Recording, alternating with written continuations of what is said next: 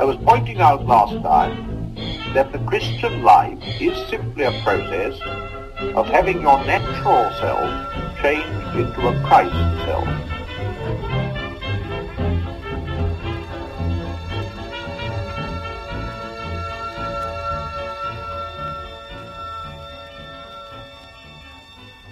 Hi everyone, Chris here.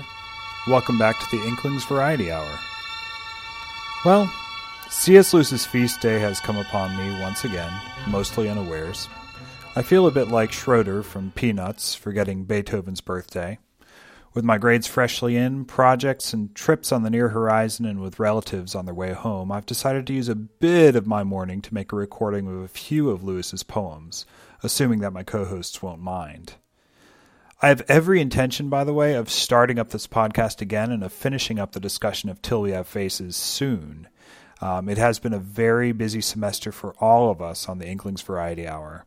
If anyone out there listening would like to join me or us for an episode or two, or if you have any ideas, please do email us to the email listed on the show notes.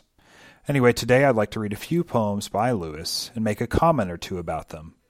First up, we have Our Daily Bread. We need no barbarous words, nor solemn spell, to raise the unknown. It lies before our feet. There have been men who sank down into hell in some suburban street. And some there are that in their daily walks have met archangels, fresh from sight of God, or watched how in their beans and cabbage stalks long files of fairy trod. Often me too, the living voices call, in many a vulgar and habitual place. I catch a sight of lands beyond the wall. I see a strange God's face.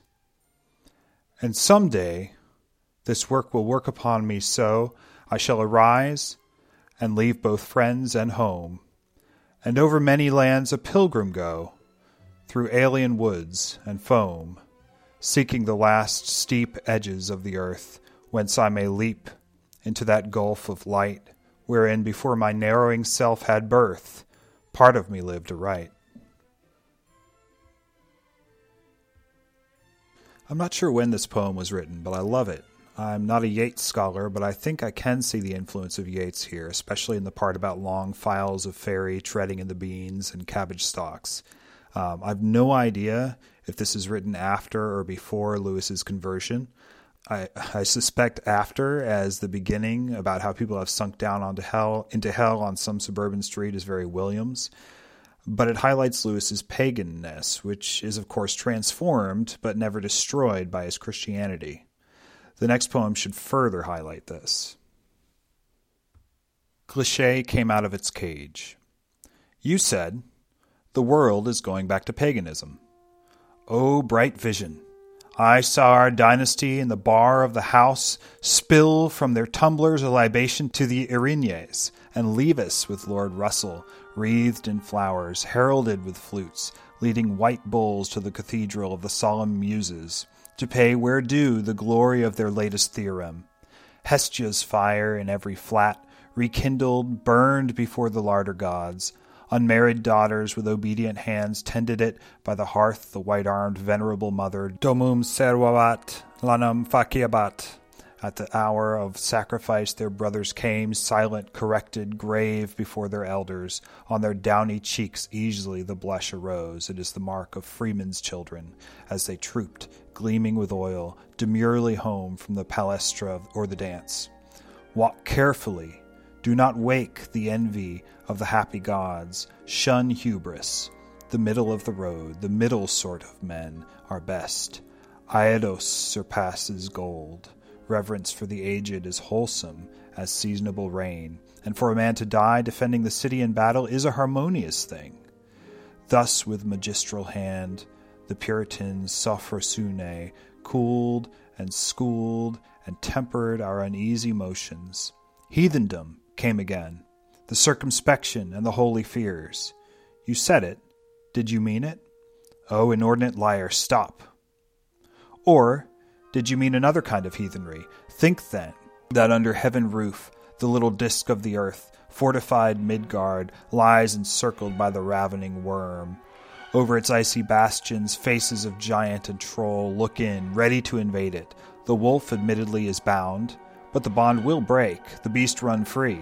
The weary gods, scarred with old wounds, the one-eyed Odin, Tyr, who has lost a hand, will limp to their stations for the last defense. Make it your hope to be counted worthy on that day, to stand beside them. For the end of man is to partake of their defeat, and die his second, final death in good company. The stupid, strong, unteachable monsters are certain to be victorious at last, and every man of decent blood is on the losing side. Take as your model the tall women with yellow hair and plaits, who walked back into burning houses to die with men, or him who, as the death spear entered into his vitals, made critical comments on its workmanship and aim. Are these the pagans you spoke of? Know your betters and crouch, dogs. You have Vichy water in your veins, and worship the event your goddess History, whom your fathers called the Strumpet Fortune. I'm not sure I agree with everything Lewis says in this poem. Clearly, his idea of paganism is an idea of paganism, and probably not the reality. But he was able to look back into past ages and past mentalities and worldviews and see what was good about them and admire them. He also corrects the assumption, made even today, that pre-Christian pagans had the same outlook as post-Christian moderns. The claim he's making is that the spirit of his time is actually far worse than paganism, because it is stripped of reverence for anything but, well, the spirit of his time. He's writing in a time when, so it seems to me, people are on the whole far less cynical about progress than they are now, and are fully expecting to colonize the solar system, because why the heck not, by the end of the 20th century. Which brings me to today's third poem, Science Fiction Cradlesong. By and by, man will try to get out into the sky, sailing far beyond the air, from down and here to up and there. Stars and sky, sky and stars, make us feel the prison bars. Suppose it done. Now we ride, closed in steel, up there, outside, through our portholes see the vast heavenscape go rushing past. Shall we? All that meets the eye is sky and stars, stars and sky. Points of light with black between hang like a painted scene, motionless, no nearer there than on earth, everywhere, equidistant from our ship. Heaven has given us the slip. Hush, be still. Outer space is a concept, not a place. Try no more. Where we are never can be sky or star. From prison, in a prison we fly. There's no way into the sky. So hopefully these poems aren't depressing anyone. Lewis's poetry does seem, on the whole, a little bit more melancholy than his fiction and his apologetic writing. This one that I just read makes me feel a bit worried for the people who are signing up to go to Mars and assuming they get there, essentially living out the remainder of their days in a kind of cell or in a never-ending plane ride. I love the point of this poem, that within this life, we can't really attain joy by changing our spatial position.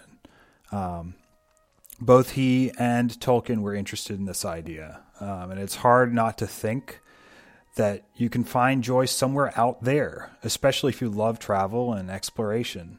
But Lewis knew, and I think knows, that the sorts of longings you try to fulfill through travel and through all kinds of worldly pursuits, not bad in themselves, can only be fulfilled when you yourself are changed, first by conversion and choice and suffering, and then by death. And the last poem I'll read here, which is very short, takes up this idea. It's called Hear the Whole World. Hear the whole world, stars, water, air, and field and forest, as they were, reflected in a single mind, like cast-off clothes, was left behind, in ashes, yet with hopes that she, reborn from holy poverty, in Lenten lands, hereafter may resume them on her Easter day. I figured that was an appropriate poem to read, given that today is Lewis's feast day and the day in which he died. And And I'll go ahead and just conclude with the collect of the day from the Book of Common Prayer commemorating C.S. Lewis. So, Almighty God, you gave your servant C.S. Lewis special gifts of grace to understand and teach the truth revealed in Christ Jesus. Grant that by this teaching we may know you, the one true God, and Jesus Christ whom you have sent, who lives and reigns with you and the Holy Spirit, one God, forever and ever. Amen.